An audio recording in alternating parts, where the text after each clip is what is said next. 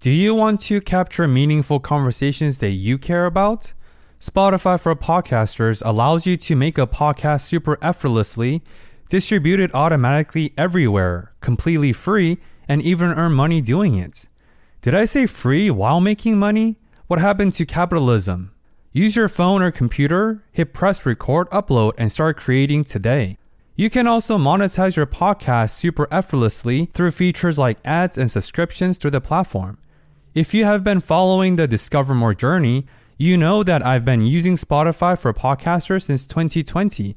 Download the Spotify for Podcasters app or go to spotify.com/podcasters.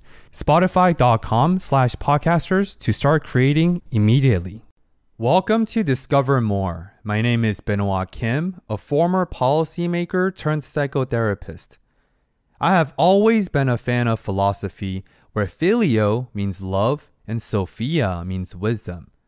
But I know it can also be a self-gratifying mental masturbation if not applied practically. Did I say mental masturbation? Similarly, is there also a such thing as reading too much? This week's guest is Sarah Abdul Hadir. Sarah is a professional editor, writer, book virtuoso, and TikTok influencer. She is the most ferocious reader that I know, as she has read about 20 books a month during the pandemic. Sarah studied physics, political science, and public administration at the American University of Beirut and journalism, media, and communication in Madrid, Spain.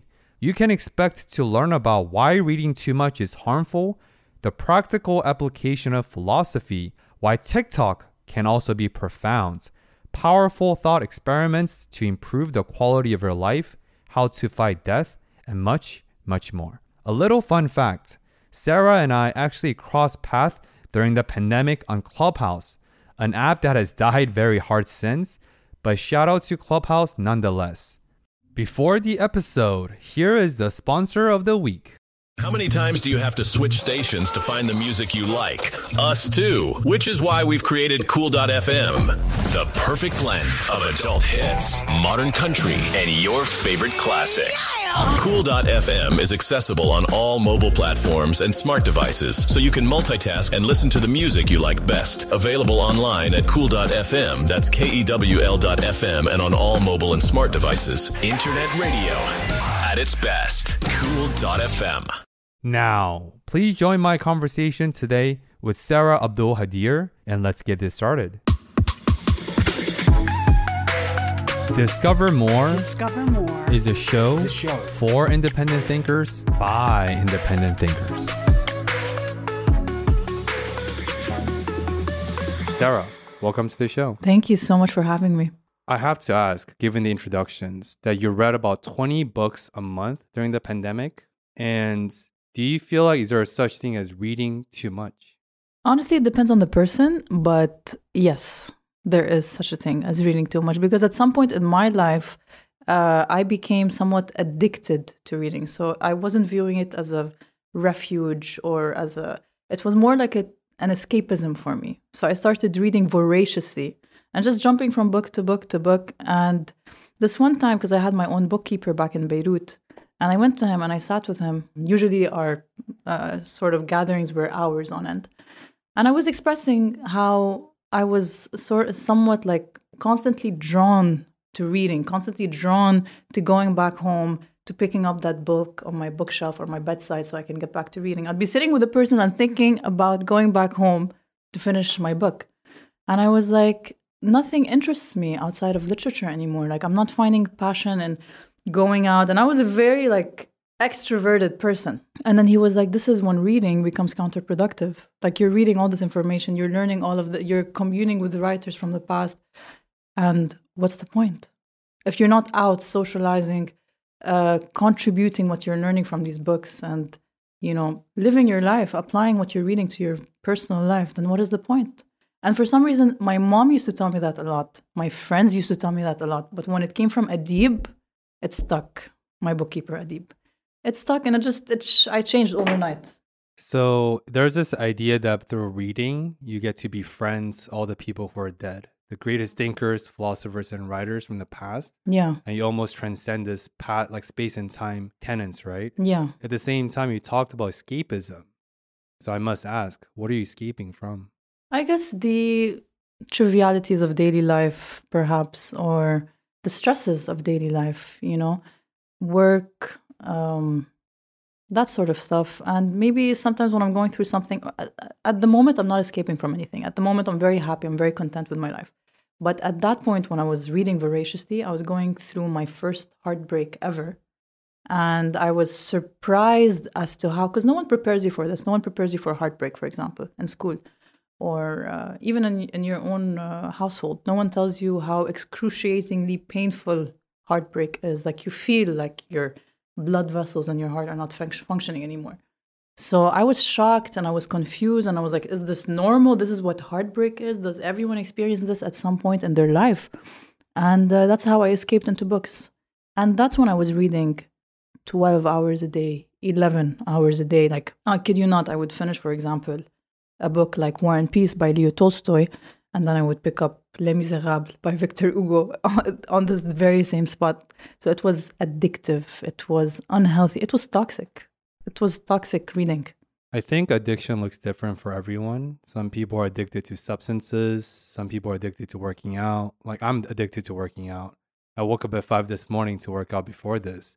And of course, not all addictions are the same, but I think addictions are often manifestations of something deeper. Definitely. And how do you then retain and integrate the things you learned? Because sounds like there's no intervals between the book you finish until the next book and adventure you embark on.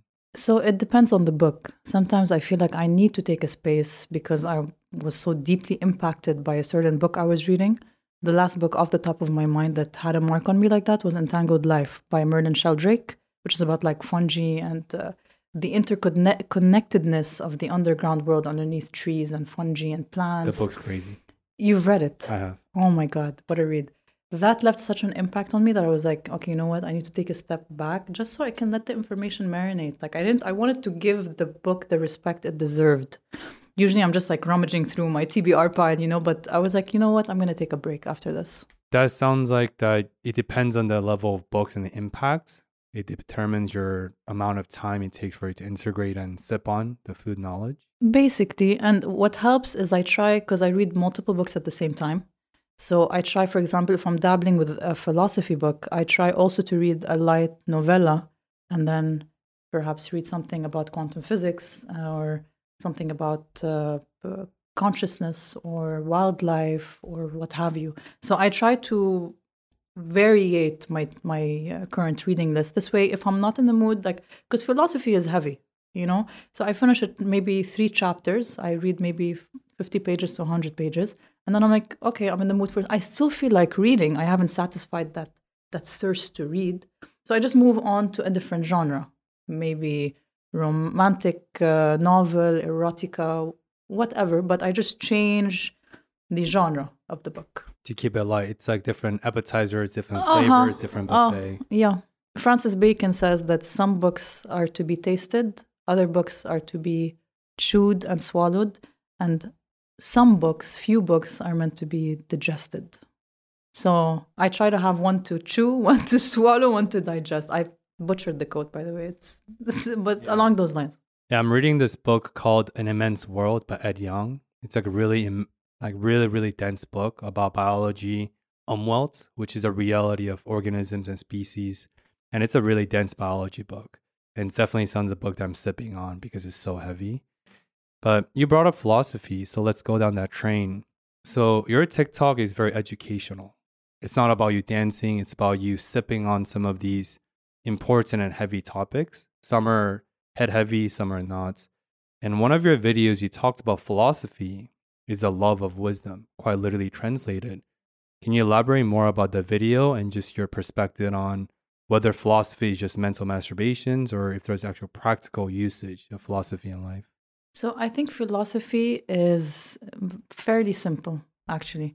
I think philosophy is simply possessing a faculty of wonder. So it's finding meaning in the world. It's not necessarily rooted to natural sciences or mythology, but it's just finding meaning in all of these things. And questioning the universe, questioning life, asking yourself deep, profound questions that have no answers. So philosophy is about the questions. It's about learning why you're here, what's your purpose in life, what is consciousness, and just finding all these sort of links between the natural sciences. I think Tony Robbins said better questions lead to better answers in life. So why do you think asking important or meaningful questions is important? And why does it improve one's quality of life? So again, that falls back on the person. Because I know some people who are simply not interested in learning about their purpose or in finding their ikigai, the Japanese term for what gives you fulfillment in life. Some people are simply here to, take it day by day and not necessarily survive, but just take it day by day. Others have this unquenchable thirst and curiosity for knowledge and where they come from and just knowing, the roots of things, looking beyond the surface level. And I think for me, obviously I'm from the latter because I'm constantly asking questions and not necessarily finding the answer to. And this is something that has frustrated me immensely, especially in the past months, because I've been asking these questions, like, for example, off the top of my head, what is consciousness? And the more I delve and the more I dive into these works of these profound thinkers, like I'm not like all the way back to Greek philosophy, to existentialism, postmodernism, no one has an answer. No one has an answer to these questions. Or if you ask if the universe is infinite, or what is the fabric of the universe, no one has the answer. It's just speculation. Everything is an approximation. I think the best context or definition I heard about consciousness, it's undefinable because it's an emerging phenomenon. Because it's like layers and layers and layers of complexity, and through emerging interactions, new things emerge. Yes. So how can you define something that's ever expansive? Yeah, but that's the thing. Is it an emergent property? Or is it a fundamental part of nature? That's the ultimate question. And it's funny, I'm reading a book right now. It's called Relativity or Quantum Relativity. And he says that discovery is more like having a big box, a shoebox. And you have holes in the side of the box and you're throwing in balls. And you throw a very large ball and you shake the box.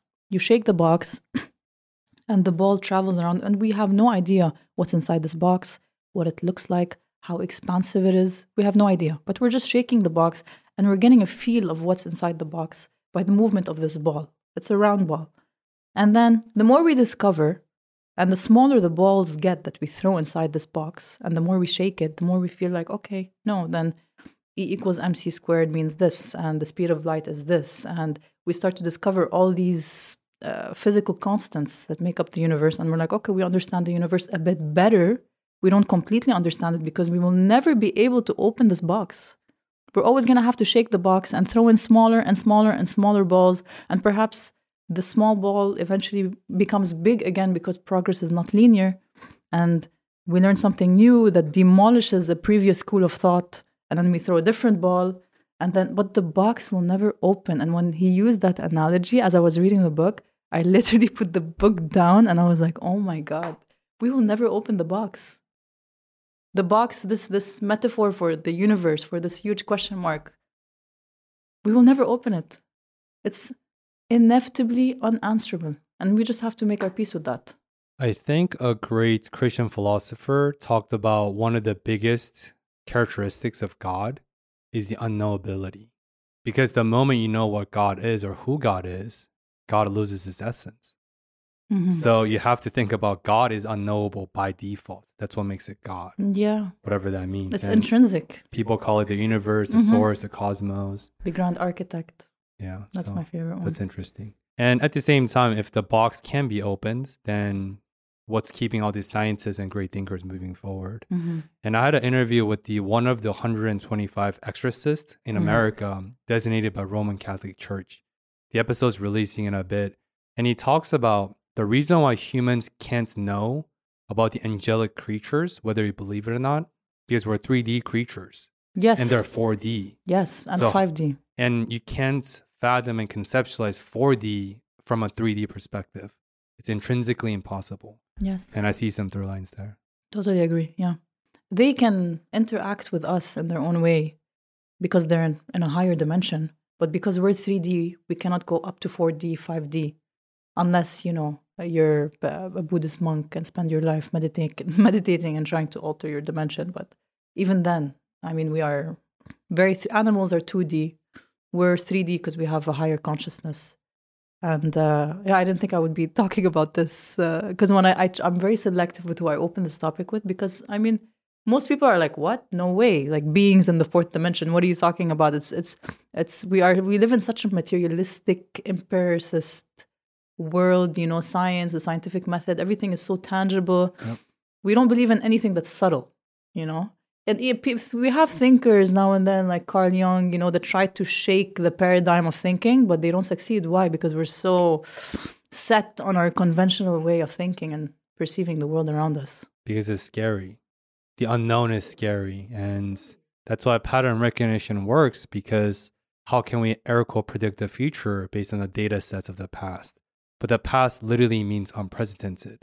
So if you're using the past to predict the future, you're going to fail. So I have to ask Sarah, because you talked about you're frustrated often because you're thinking about what's the consciousness, the purpose of life, and so on. How do you balance the art of consuming and creating, especially your TikTok channel is very educational.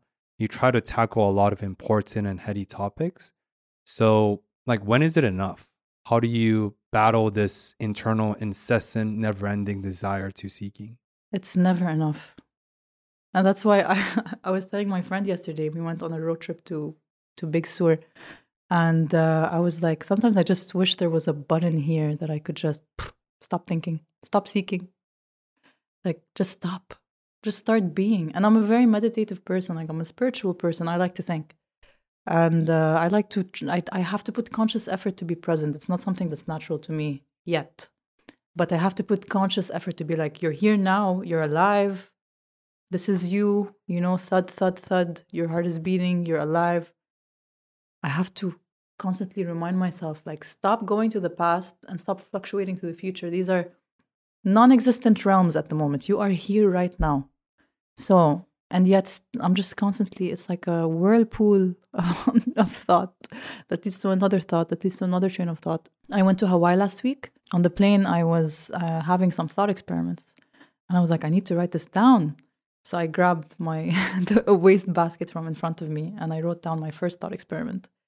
And then I filled it all up. And then the person sitting next to me was like, hey, can I borrow your waste basket? It's like the white paper bag. And I wrote another one. And then I had 5 thought experiments on the plane. And then as I arrived back to Los Angeles on my way back, I was like, okay, so I have all these thought experiments that one of them, for example, was about physical constants.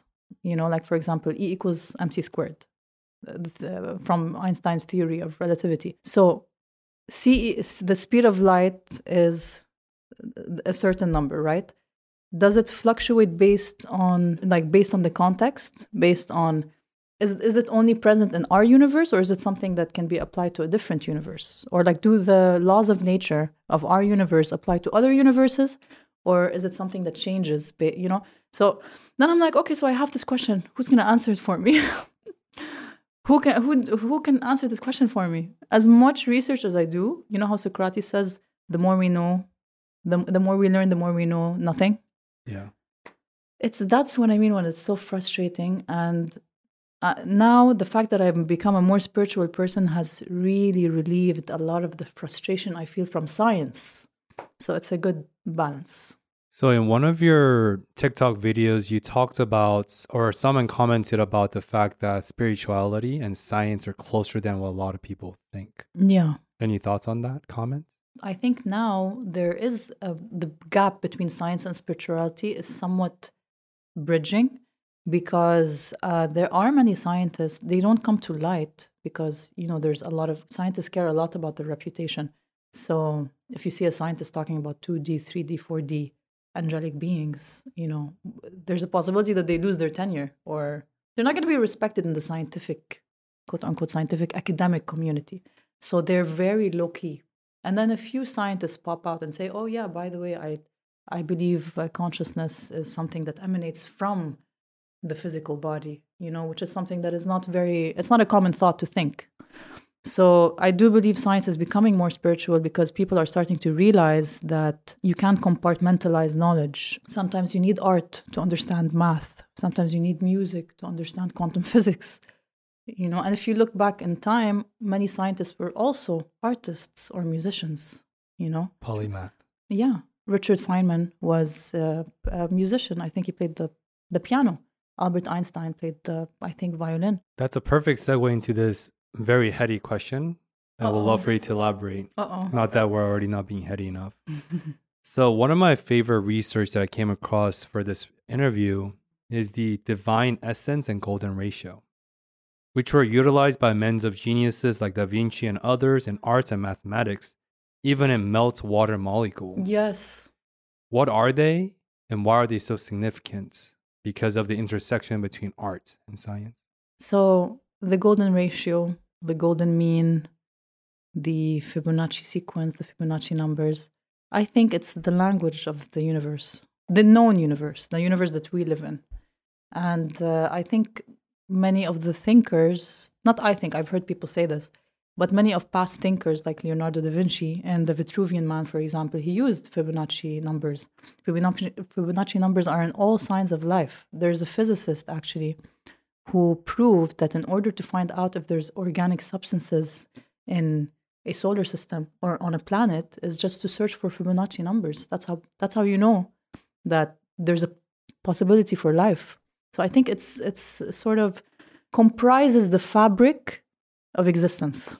I can't go into much more detail than that because honestly, it's a blurry topic to me. I'm not an expert in it, but I understand the basics. But I do believe that the greatest thinkers have used the Fibonacci sequence in their works, from the Great Pyramid of Giza to these very renowned archaeological sites, to Leonardo da Vinci, to all these great thinkers.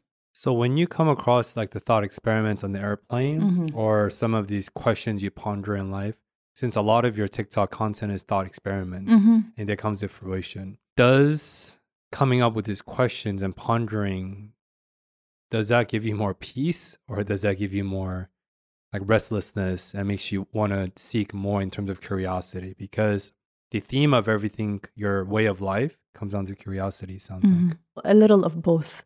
I feel like TikTok has been such a healthy, productive avenue for me because That's funny. I'm making other people as angsty as me. I'm making more people want to be curious about, like, for example, whether we discover mathematics or whether mathematics is a fundamental part of reality, for example. It's a person that follows me asked me that question on one of my posts. Is math, did we discover math or was math there to begin with? In other words, do we use math as a language to understand the world around us, or is math a fundamental part of nature? And when he asked me that question, I was like, whoa. I asked most of the people I know that I regard as very intelligent, intellectual, and I took their answers and then I formulated my own opinion. Then I did some reading and I still didn't come up with an answer. So I asked my TikTok followers, all of them. I was like, what do you guys think? And each answer was just so different. It's just so different. Some were like, no, math is inherent to nature. Others were like, no, math is a social construct, is a mental construct. And I was like, okay, great. Now we're all confused. Even better. So yeah, TikTok has been very healthy for me. And I was like pleasantly surprised to the number of people that are so curious. Because it's been very difficult for me to find a group of friends that have that thirst for knowledge. And TikTok has shown me that so many people out there are so curious and so ridiculously intelligent, more intelligent than me, and more intelligent than many people I know. And it's fascinating for me. Because when I first opened TikTok, I was like, oh my God, what is this? What am I watching? You know, it's just like synchronized dancing. But TikTok is profound. It's profound. I go through my feed sometimes because, the algorithm starts to understand you and your taste. And I'm like, wow, this is amazing. I like every single video I see on my feed. I've learned so much and I've taught so much. So it's wonderful. I'm insulted that I wasn't one of those people that you asked. That's why you couldn't formulate it.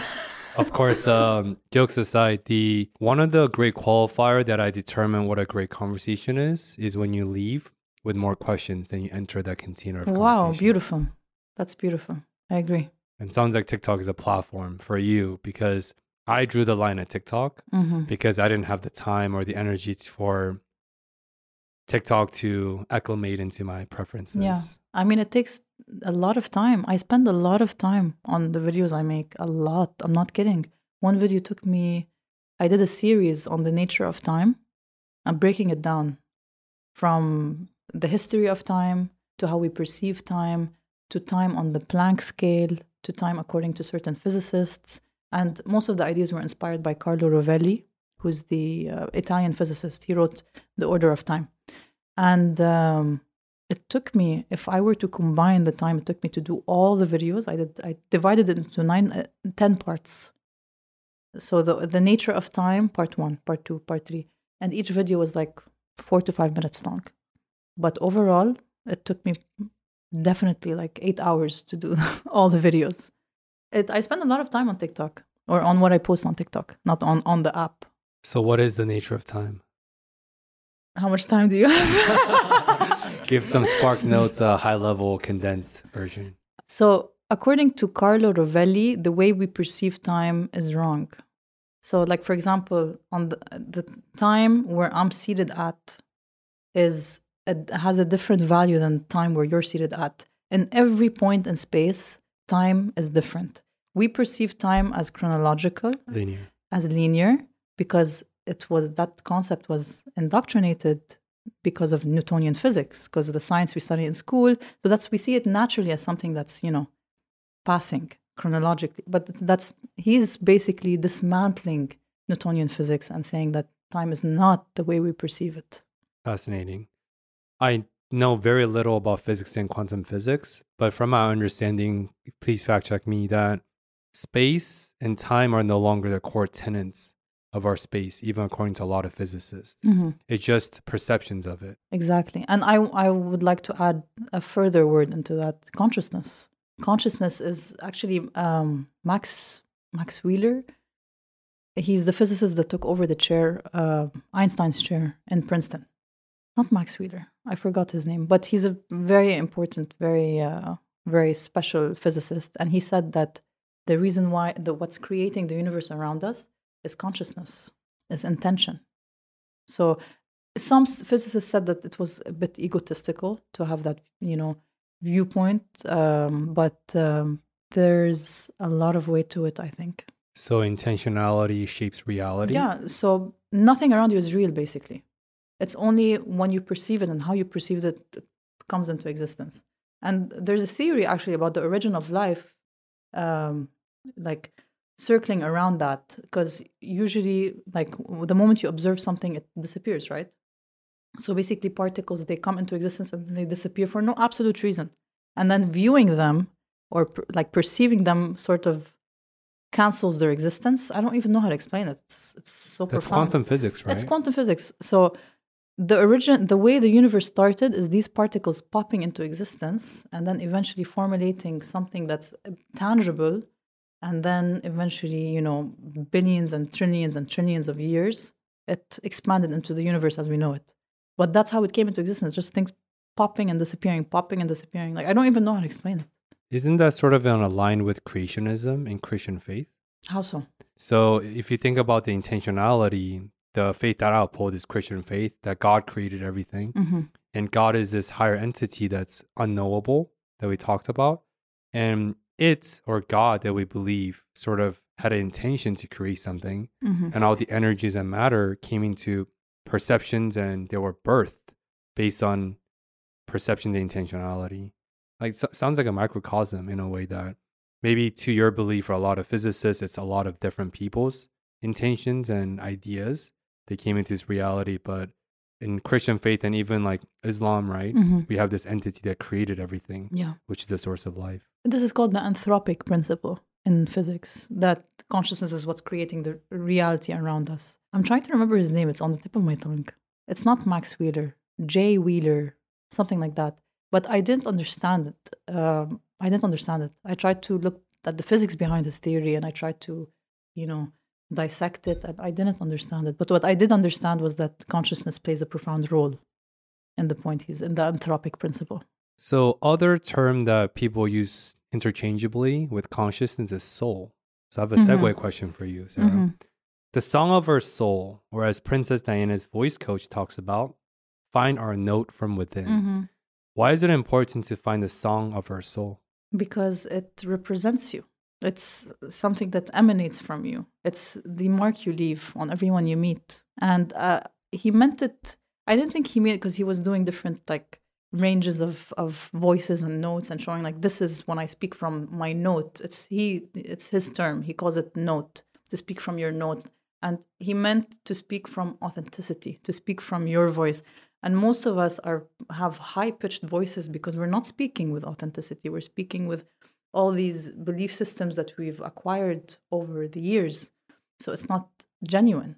So that's finding our note, finding the soul of our soul, is finding our authenticity. So with your idiosyncrasies, belief systems, and knowledge that you consume, it's sort of on that question where do you feel like us humans are a soul with a body or a body with a soul? We're definitely, I read this a long time ago from Plato and his allegory of the cave.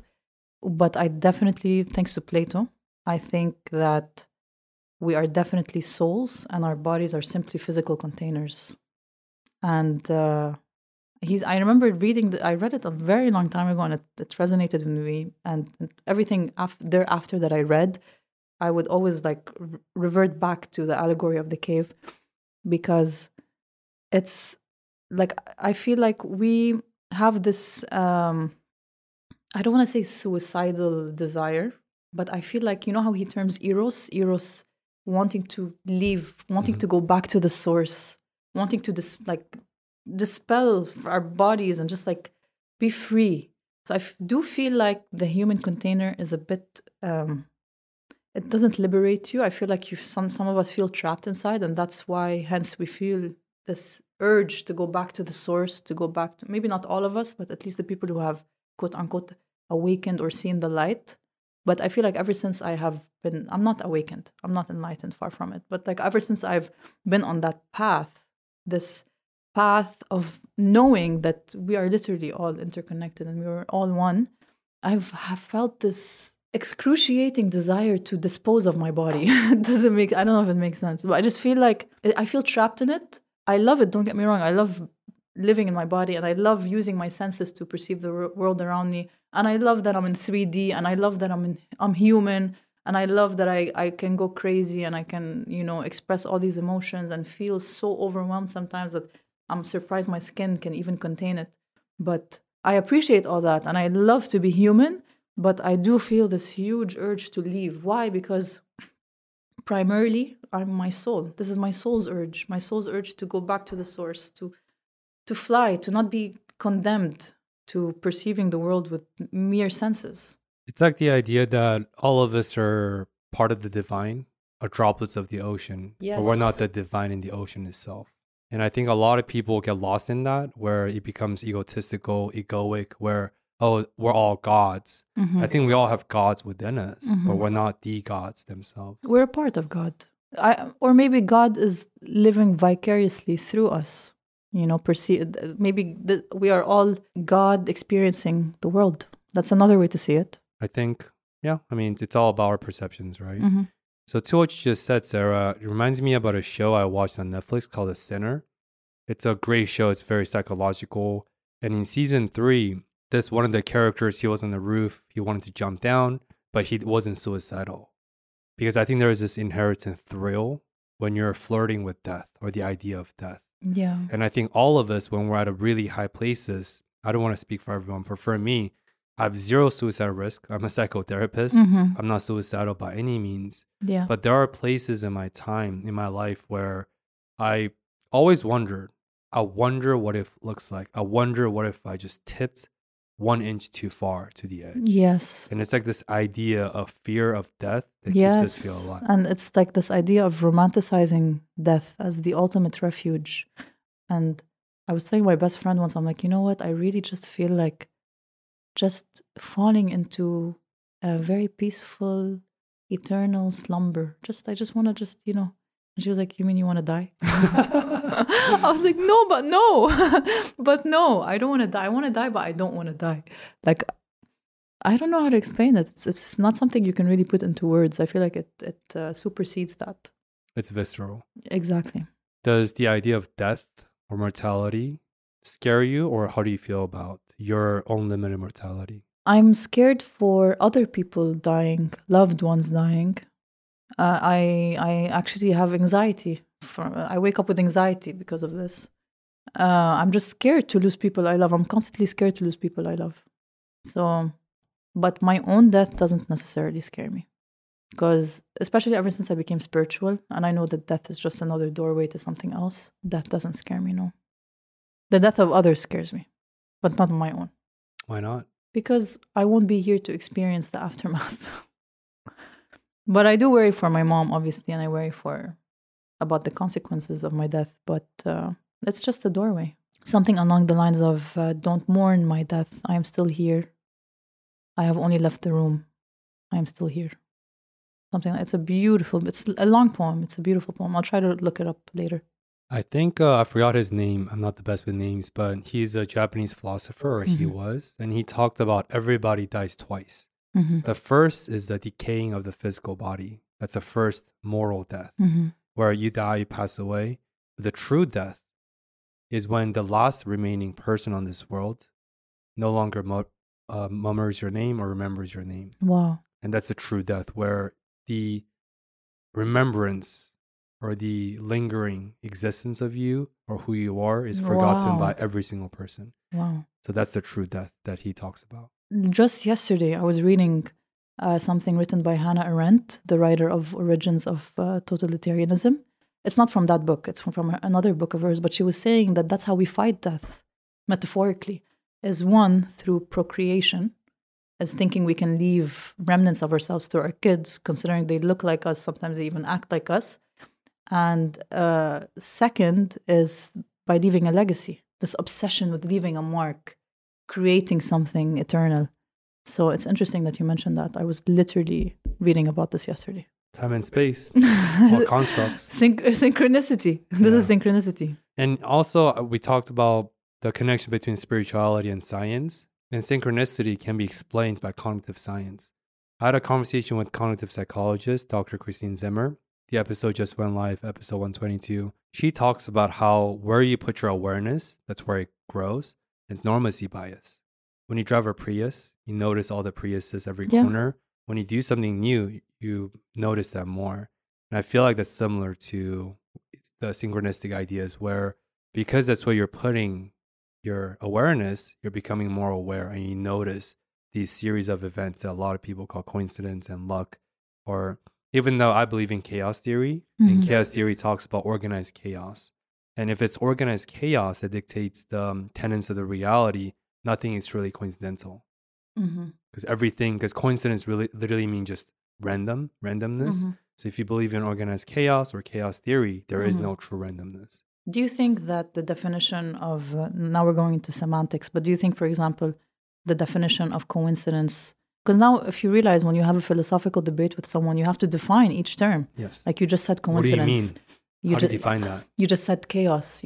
I think you said entropy. Like you have to define these words before, as you debate, you have to be like, what I mean by coincidence is when a break of a pattern, for example. Maybe my definition of coincidence is different. So do you think that there's an intrinsic definition that applies universally to every philosophical debate? Or should you always go into semantics and explain your version of what coincidence is, and I should explain my version of coincidence? This is the reason why philosophy is one of the most hated subjects, because it sounds like mental masturbation. Yeah. But I think you have to define contextually each, because everything has to be contextualized. But then you can also ask, what is the context that we define each term by? Yeah. But yeah, I think context does matter, especially in 2023.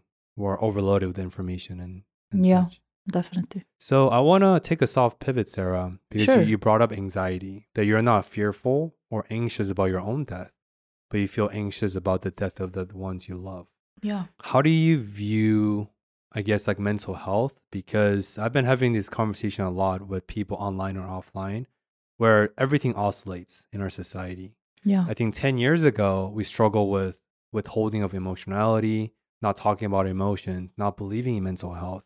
And now a lot of people believe in mental health, but especially on TikTok and social media, it's all they talk about. Yeah. Because feeling the feelings is important, but not everything's about feelings. Yes. And there's a difference between trauma, like the big T, like really detrimental, major life Yes. events, loss of your spouse, your mother, sexual assault, X, Y, and Z, Yeah. versus someone that you've known for 3 months and they don't like you back.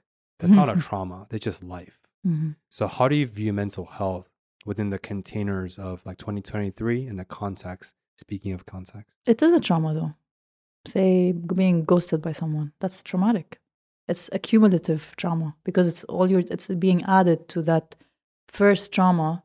If you're ghosted by someone, say, and you're triggered and you start questioning your self-worth, the trigger was not being ghosted. The trigger was the first event that happened to you that made you question or doubt your self-worth. So you have to go back to the root, you have to pluck it and you have to solve it so that now the current ghosting won't affect you. They ghosted me, perfect. Now I can actually receive what's meant for me. So it's just this, it's accumulative. But even these micro traumas, they add up. It's traumatic. It can be considered traumatic. Of course, you have different kinds of trauma.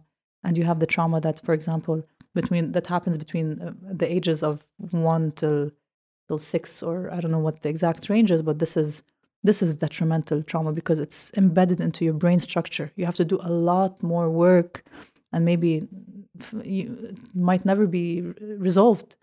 But the trauma that comes in adolescence and adulthood, they are still traumas, but they are more easily resolved than the traumas that occur at a very young age because it's simply changing the way you perceive things, your perception of something.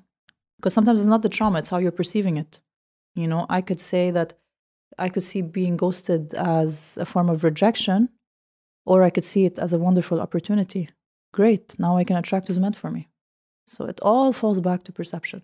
But definitely, yes, I think the mental health culture today is a bit toxic. Because sometimes I'll be going through TikTok and I keep receiving unsolicited advice. Like, for example, something recently that I've been seeing a lot of on TikTok is feminine versus masculine energy. Woman, if you have a man, don't gift him anything because you're embodying your masculine energy. Stay within your feminine. Never let the man do this. Never do this with your man. Ta-ta-ta. And I'm just like, I love gifting. I love giving gifts to people I love. Like, so, okay, if I have a boyfriend and I want to gift him like, I don't know, Carl Jung's The Red book, the limited edition one. I'm not going to gift it because I'm going to be embodying masculine energy. Like there's this one guy who, oh my God, like sometimes I see advice on TikTok and I'm like, oh my God, like people are listening to this and people are applying this to their life. Sometimes it's toxic and sometimes it makes me anxious because I'm already an anxious person. And then I'll see a TikTok about, for example, the dynamics between men and women and how men think and how women think sexually and how, for example, being disloyal to your partner is inevitable and like stuff like that. And no, but this is only a natural part of life. And it makes me more anxious. And I'm like, why am I watching this? This is, and then it's just they're taking it too far. They're taking it too far today. Because it's out of context. It's out of context, and it's just everything is so relative. Everything is so subjective to the person. That's why I don't take advice from anyone because, of course, I ask for advice when I need it. It's important to ask for advice, but you also have to listen to that inner voice too, because the more you ask for advice and apply other people's advice to your life and to your romantic relationships and friendships, the more that inner voice becomes like softer. Eventually, it starts whispering, and eventually it goes silent. And you don't have an inner voice anymore because of all this like unsolicited advice that's coming to you. Just ask yourself, what should I do? And then sleep on it or meditate on it. But yeah, it's gone too far because people think that it's a one size fits all. It's not. It really isn't. I remember someone asked me on TikTok, follower, how do I know he's the one? How do I know he's the one? And I'm like, you're asking me? How do I know he's the one? I know I'm the farthest thing from a love guru. And I have so much to learn in relationships. I still think I'm a bit toxic in relationships, actually. And I think I'm more conscious and I'm more emotionally intelligent, but I have a long way to go. I have a lot to heal, quote unquote. But I was like, I'm going to give her my opinion. And I'm going to specify that this may not apply to you. You know, this is my opinion. This is based on my experience. This is based on my past relationships, the books I've read, the movies I've watched. It may not even apply to your life. Your attachment styles, your upbringing, genetic yes, markers. It's so subjective. It's so subjective. And people are out there just throwing advice like it's nothing. Like Oprah, you get advice, you get advice, you get advice. It's like, please. Right? That's what we call like motivation porn, right? Incessant, never-ending motivation, inspiration. You need more and more and more and more and more. Yes. And there's this toxic culture that's right now, it's promoting the suppression of emotions like anger, sadness, grief. Why? These are just emotions. Why am I going to suppress them? Why should I feel bad for example, having a moment of pessimism? I'm human. Why this aggressive optimism? Like, no, be happy, do this, go hustle. You should, why? If I feel like feeling sad today, why not? Why can't I just feel sad and not have to feel guilty for it? I watched an interview with Esther Perel, and she was like, do you notice that when you're happy about something, you smile and you laugh and you show it, but when you're sad, you try to suppress your tear. And when you cry, you have to justify why you're crying. But when you laugh, you never have to justify why you laugh, but you have to justify why you cry. And I think it's ridiculous. Like, just, we're human at the end of the day. Yeah, Esther's great psychiatrist. Oh my God, she's so wise. Wonderful. I love her so much. So, of course, as a psychotherapist myself, one thing that I talk about with clients a lot, and it's actually like a core tenet of mental health, is our brains are evolutionarily optimized. And there is no such thing as empty or useless emotion. Mm-hmm. Every feeling, emotions, or thoughts, even if it's intrusive thoughts, anxious thoughts, ruminations, whatever they all serve a purpose. They all have function. So usually when a client comes to me for anxiety or GAD, general anxiety disorder, I ask them, what do you think your anxiety is serving you? What is the function of your emotion, in this case, anxiety? And they're stunts. They're like, what do you mean my anxiety serves a purpose? What do you mean the functionality of my emotions, like anxiety? I just want it to go away. It's like, yes, and it's protecting you. So the grief, the loss, the anger, the sadness you just alluded to, they all serve a purpose and function. Oh. And you have to dig deep to understand your emotions. That's how you address them. It's a message. It's your body's form of communication. Your body doesn't speak English or Arabic. Funny. That's funny. This is how your body communicates, through emotions, anxiety, anger. And when I realized this, that's when I was like, okay, I'm anxious. Great, I'm anxious. This means I'm a sensitive person. This means I'm a creative person. How can I put my anxiety to use? And yeah, yesterday I was going through my TikTok, and there was a video of Bella Hadid, and she was saying that it was a very random video about her waking up with puffy eyes, and she was like, I'm trying to do my affirmations, but I feel like an anxious wreck. And like, okay, yeah, you are loved, yeah, you are this, yeah, but it doesn't feel genuine. And I was like, wow, like even the most beautiful woman in the world suffers from morning anxiety. It's so normal, it's so human. Yeah, comparison syndrome is innate to human nature, and all of us, everyone has. It's like the idea that, I think we talked about this offline maybe a couple months ago when we hung out, but you can't be inspired all the time. You can't be mindful all the time. Impossible. You can't be awe-inducing all the time. Impossible. Because if you do, awe loses its essence. Exactly. Mindfulness loses its purpose. So you need the contrast to show the beauty. Definitely. The world depends on an interplay of opposites. There's an Arabic proverb translated into English. It's all sun makes desert. It can't be sunny all the time. And the rain is productive. This is why I hate this culture that's insinuating that rain is counterproductive and rain is unhealthy and you shouldn't. No, how am I going to enjoy the sun if it doesn't rain from time to time?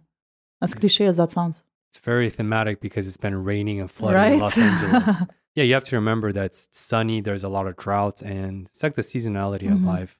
If it's only sunny, it's the desert, like the proverb. Yes. But if it's only raining, that's floods and there's no life. You need both. And about anxiety, actually, one time, a few months ago, I posted a TikTok about it because I spent 2 days. So my anxiety comes in bouts. It's like sporadic. Sometimes I feel anxious all day and then I don't feel anxious for a week. And then suddenly I feel anxious like for 2 hours and then it's gone for no reason. And like it's sporadic. And there's this one time that I was feeling really, really like chronically anxious. Like I was thinking of taking a Xanax, to be honest. Like I was that anxious. And then I was like, you know what? Let me try everything I usually do when I feel anxious. I took a bubble bath. I filled my tub with Epsom salt, with magnesium flakes, with the bath bomb. I put the turmeric essential oil. I did the whole deal. I lighted candles. No roses? No roses, though. It wasn't romantic like that.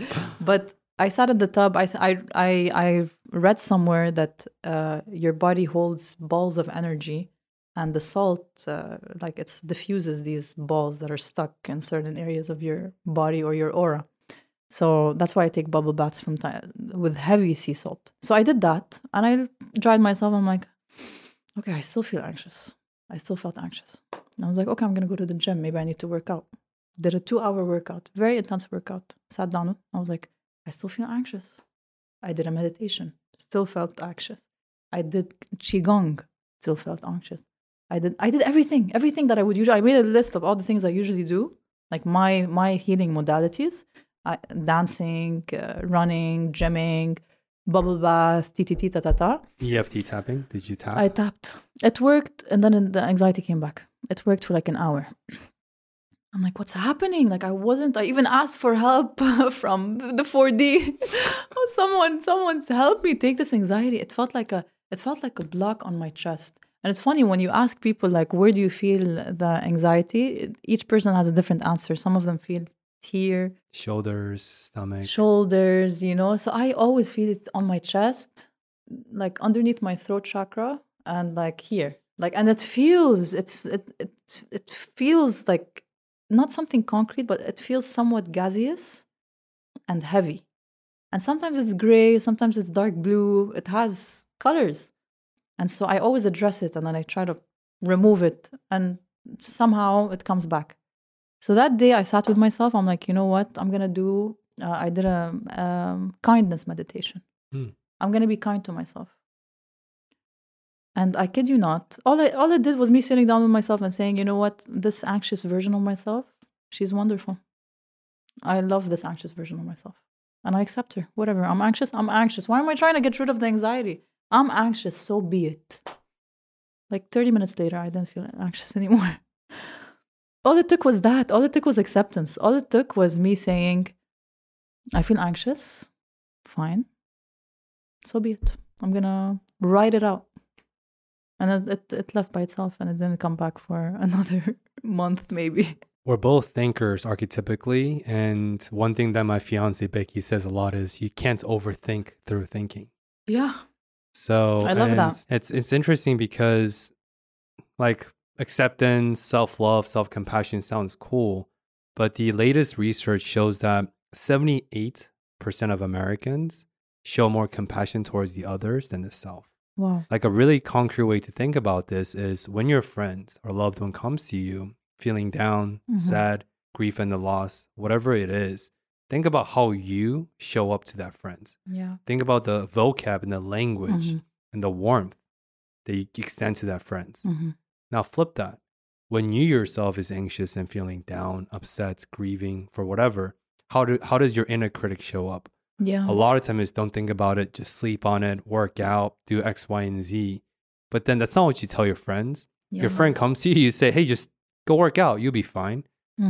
I don't think anyone says that, right? But we do that to ourselves. And what does that say about the society when we care more about other people than ourselves? Yeah, I think that's something I love about my best friend is she always calls me out. Whenever I'm self-critical, like, oh, Mire, I did something so dumb, or oh my God, like, I hate myself for this. And she's like, hey, what did you just say? Take it back. Rephrase what you just said. Be kind to yourself. Why are you always so kind to me? Why is your advice to me always so loving and kind? But to yourself, you, in Arabic, بتمسح الأرض. You wipe the floor with yourself. Why? You know?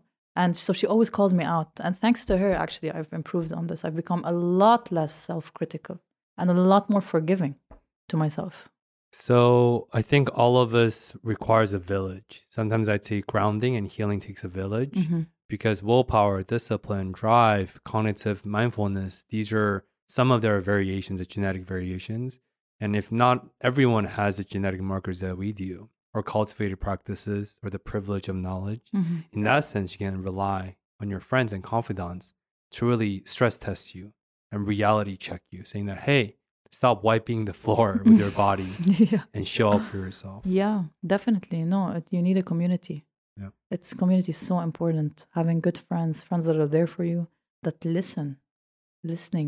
It's so underrated to be a good listener, to have a friend that's a good listener, that doesn't listen to respond, listens to listen with the intent to listen, to understand. It's so important. It's really simple, but really hard. It's profound. Yeah. So I want to go into, I think, a large theme throughout our conversation so far, like the past hour, is like meaning making.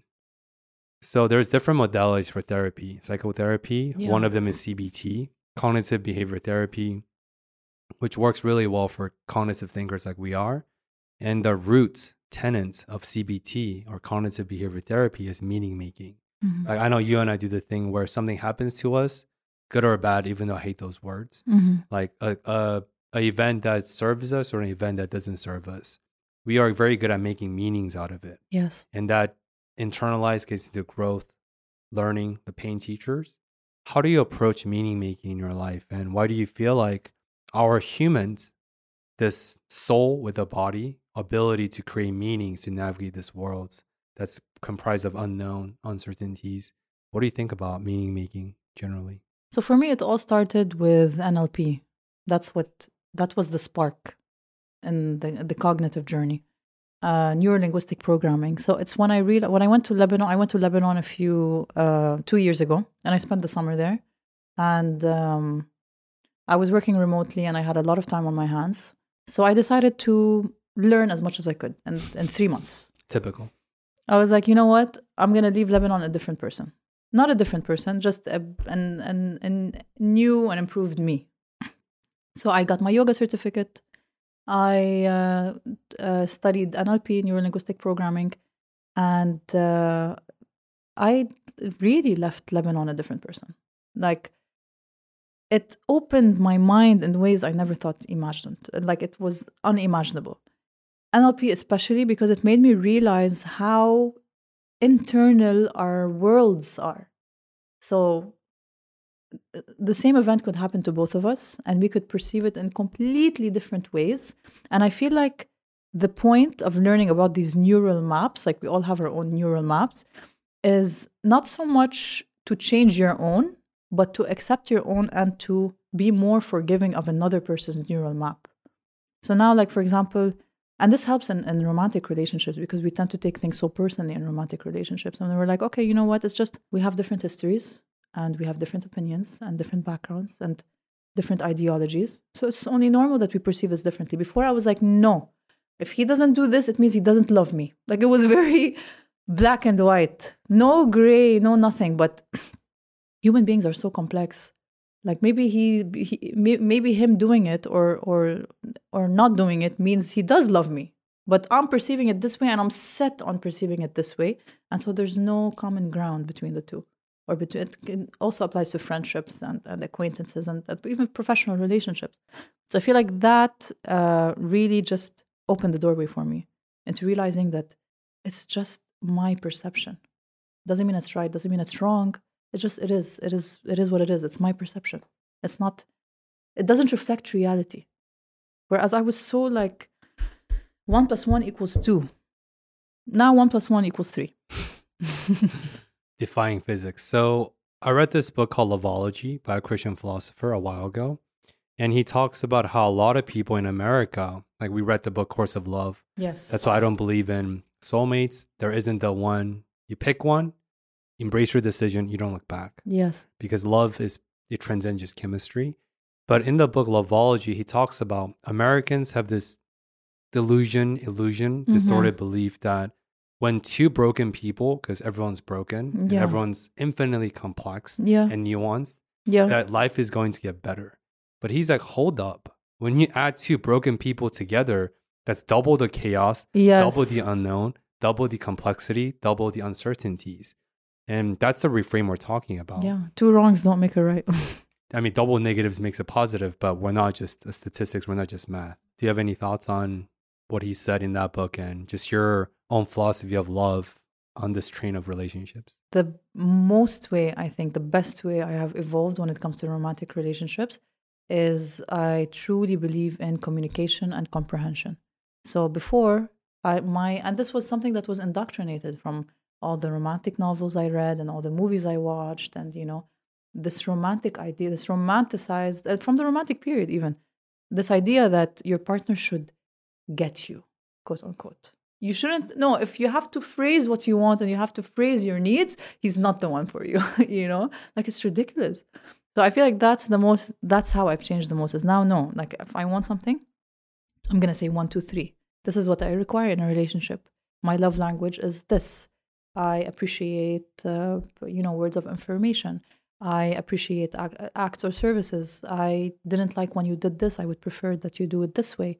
Or not changing so much. Of course, accepting the person as they are from the get-go.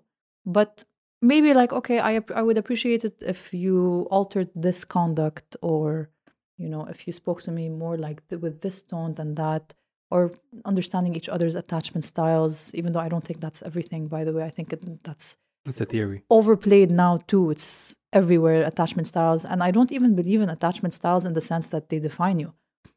Based on the person you're with, you embody a different attachment. I can be completely anxious with someone and completely secure with someone else. I'm not labeling myself as an anxious, attached person. It's just, this person brings out this in me, and that person brings out that in me. It's fluid, it's dynamic. So understanding each other, understanding basic belief systems, values, goals, short-term, long-term, and just communicating fervently about everything. Like that's what has changed in my perception of relationships, and not expecting the person to be perfect. Like a person is not a checklist. If, say, for example, like, of course you have your 3, for example, your top 3, these are deal breakers. Like they have to be present, or for a fact that the relationship's not going to succeed. For example, for me, it's curiosity. The person needs to be. I was on a date a few weeks ago, and I was in the movie theater, and I took my purse and my book fell out, and I picked up my book, and he didn't even ask me, what are you reading? He didn't say like, oh, by the way, what are you reading? I'm like, was this first date? It was a second date.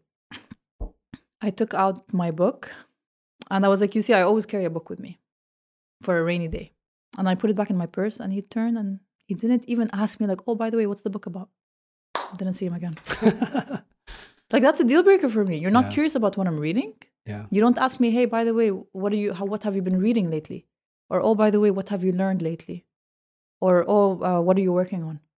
I can't. You need to be curious. You don't need to be necessarily super smart about something, but just be curious about the world around you, about philosophy, about books, about literature. Just be curious, So this is a deal breaker for me. The person needs to be intellectual, because based on past relationships, the ones that have always failed in a few months, or where like there was a sense of boredom, is when there wasn't that deeper sort of access to, like there wasn't an access to deeper conversations.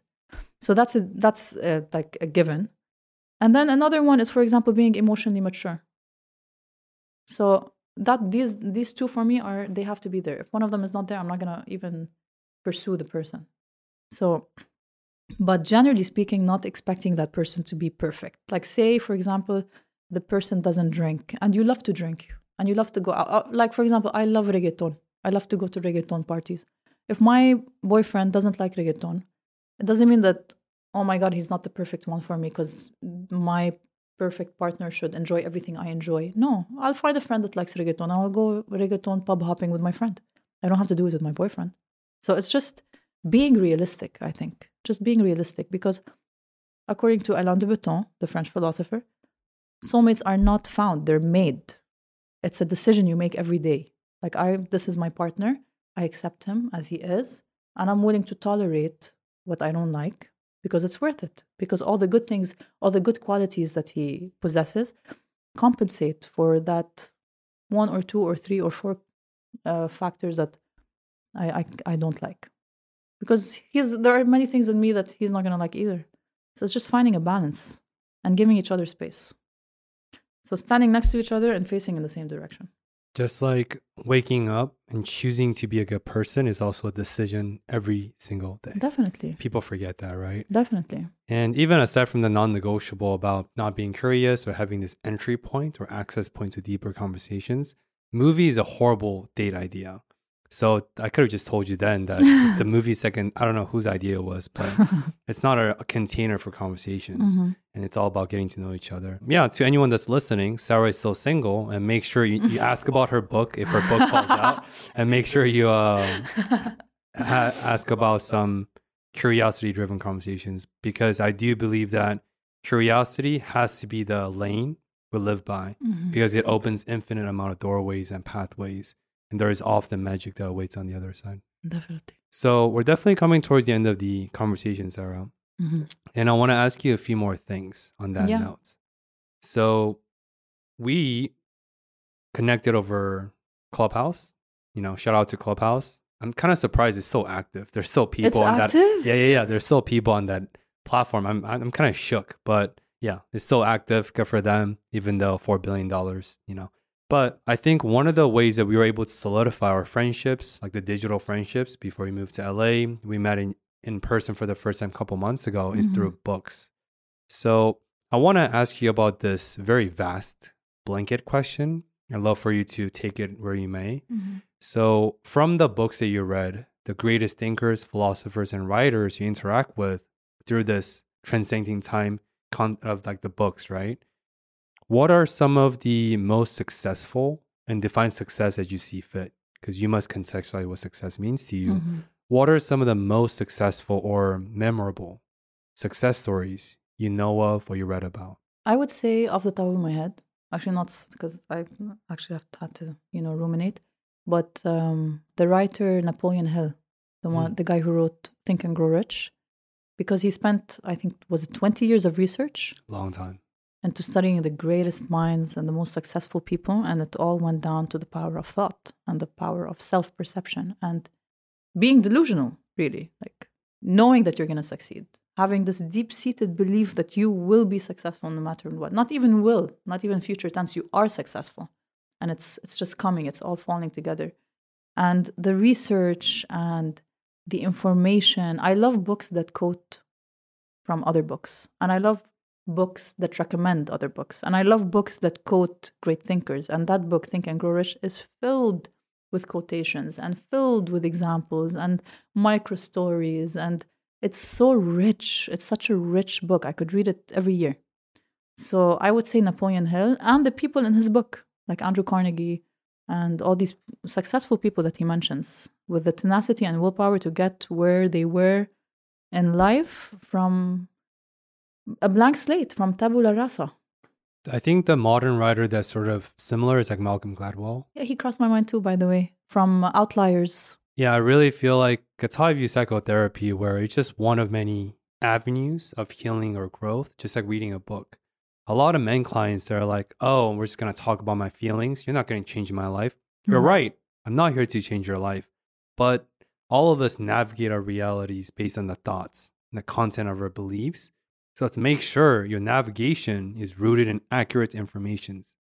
And that's books, reading, and psychotherapy. So with that, I was asking about success stories because you recently went through a successful, monumental milestone of being sober. I know you had a sip of wine recently, but you are able to stop your urge to have a second glass, which is moderation, right? Because nothing is inherently bad. It's about our application of that. 100%. I want to end our conversations because I wasn't sure if I can weave this in, but here we are, about the guided psychedelic therapy through psilocybin that we had 2 months ago, I believe. So one of the things that you always wanted, in addition to the incessant, never-ending desire to seeking, is feeling a little bit disconnected with a part of you.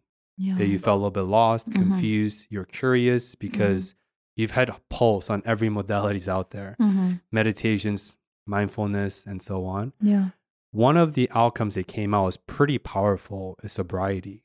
That for the first time, to my understanding, in your life, 29 years of your life, 28 years of your life, that you were able to stay sober for prolonged amount of period for the first time. But feel free to share what you feel comfortable sharing, because I've been on the train of psychedelic therapy a lot recently after I left the military, where I can talk about this more openly. And as you know, I was able to heal through my sexual trauma through psilocybin therapy myself. And I do guided sessions intimately for a few friends that I know. I would love to schedule another guided session, by the way. I got to check my schedule. I got to check with my admin. But yeah, I'd love for you to highlight and spotlight some of your guided psychedelic healing outcome and what that was like for you, and anywhere you want to take this question. So I will mention that I did have a lot of epiphanies from that guided meditation. At the moment, it felt traumatizing. At the moment, it didn't feel pleasant, and I kept... It wasn't my first time taking psychedelics, but definitely the biggest dose. So I kept thinking, like, why did I do this? Why did I go through with this?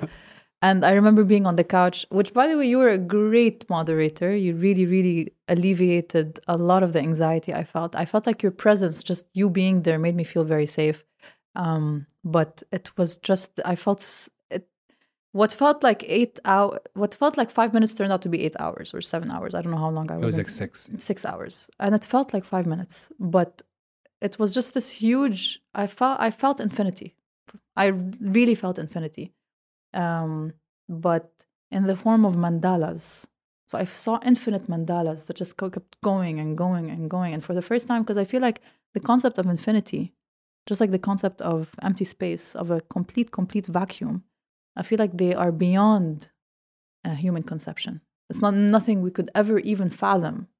To say that the universe is infinite, if you're sitting down and having a thought experiment and trying to build a virtual universe, it's beyond human conception. So, and I felt it. And then, and the lines between feeling and thinking were blurred. So I was like, am I thinking or feeling? Am I being or... Nothing made sense. And I remember I kept saying that nothing makes sense, nothing makes sense, nothing makes sense, because nothing made sense. For the first 3 hours, yeah. I kept saying, and I think I was crying too, right? I was crying and saying, nothing makes sense, nothing makes sense. And then the first message I received was stop seeking. Stop seeking. Start being. Something along those lines. Literally, stop seeking. And then the second one was something about like, you don't need alcohol. Stop drinking. And that was the first thing I said, I think, when I woke up from that state was, I'm not going to drink anymore. And it felt like such a deep-seated decision. Because I always say, oh, this is going to be my last drink, and I end up drinking the next day. It's literally every day. Story of my life. But when I said it, it felt so real, so concrete. I don't need alcohol. I'm not drinking anymore. I don't need it in my life. It was tough the first few weeks, but then it was normal. It became normal. And I genuinely don't need it. I don't need it. Thanks to the psychedelic experience, I had that epiphany. The ad note I want to add is a lot of people now with the psychedelic renaissance air quote that we're in, because society loves clinging onto something sexy, glorious, and just forget all the nuances, right? But as Sarah, you just said that it was deeply painful for those 5 hours. You were not just tearful, you were crying and you were scared, you were terrified. And then for the weeks followed, you were going through some like depressive episodes, right? You were dealing with this emptiness. What's the point of life? But then through integration and consistency and mindfulness journaling, you're able to integrate the set insights into action, which you continue to carry and unfold. And I think that's really important because we often talk about the miracle molecule that people describe or attribute psychedelic as. Because in terms of effect size or clinical efficacy, psychedelic is unparalleled. That is true. At the same time, it requires work. And I think you embody both. That's why I wanted to conclude this conversation, because I view success as having a vision that's greater than yourself and having the actions and intention to carry out that vision externally. And I think you're able to do that through the microcosm of psychedelic healing container and how you live by day to day. With that, to make this a full circle, I want to ask you the last question. Yeah. Is going back to the beginning of today's conversation, what is the legacy you want to impart when you are finally dancing, flirting with your own mortality by the end of your lifespan? I want to embody love. I don't want to love and be loved. I want to embody it in the cosmic sense. I want to fulfill that purpose. I believe that's our purpose. That's the purpose of humanity. Love. And I want to embody it to the... I'm not talking about platonic or romantic love. I'm talking about the fabric of existence. I want to embody it wholeheartedly. Great answer. Very heady to a very thematic with this conversation container we're in. So before I roll out the red carpet for you, Sarah, I want to ask you the hallmark discover more question. Given your curiosity, the importance of that to you in your way of life, way of thinking, what is one domain in your life after this encompassing conversations you feel motivated and inspired to discover more about after this interview? I would definitely like to read more about success stories because I realized that I haven't done that in a while. To find inspiration from people who have made it. And to listen to more podcasts. Because I'm not a podcast. I'm not so much of a podcast person. I'm more of a reading, audiobooks person. But yeah, I don't. There's not a topic that we didn't breach in the past hour, 2 hours. So it's really delving into, digging much deeper into a person's sort of thinking modalities, and it's very personal. And I was telling my friend yesterday, I'm like, I hope he doesn't ask me something too personal. And then he was like, why? I'm like, I don't want to say something and regret it. And then he said, so what? And surprisingly enough, you posed very much intellectual conversations, right? But they are actually quite personal. They say more about me than if I were to formulate an opinion. The way I would answer the intellectual questions that you pose, they're very personal. Yeah, during the attachment segment, I thought about asking about your situation with your dad. Mm-hmm. That's very special and dear to your heart. Mm-hmm. But I think this is not a gotcha moment. It's not a gotcha show. I just want to have a conversation I feel called to and gravitate towards. Yeah. And it's unscripted. So with that being said, this is why I roll out the red carpet for you, Sarah. Where can people connect with you, check out the content, the educational platform you created through TikTok? Because I've never heard anyone says TikTok has been so educational and profound. Surprisingly so, yeah. Until you. And that's such a beautiful way to, because you're the first in-person guest during the next era and the next chapter of the Discover More journey. And I'm currently writing a book. I will publish it hopefully by the end of this year or next year. For TikTok, it's Sarah Hadir 3. And for Instagram, it's editor Sarah Hadir. Awesome. And I really appreciate your thoughtful responses, your authentic version that you try to carry in this show and outside of this show. And I had a lot of fun today. My head is hurting from all the headiness. We talked about that. This is a great stimulating conversation for me. Yeah, it was wonderful. Yeah. Definitely taking a nap after this. And to all the listeners, and if you're watching on YouTube, I hope that you can share this episode with one friend, because that's the best way to keep growing this show and inspire me to keep bringing on fascinating and authentic humans that live with integrity. And if you're listening to this on audio platform, please hit that subscribe and leave a review if this conversation resonated with you in any sense. And as always, I'll include all of Sarah's information in the show notes below. And as always, I appreciate you for your attention, because attention is the rarest commodity in 2023. And until 2 weeks during the next week's train of Discover More. Thank you for tuning in.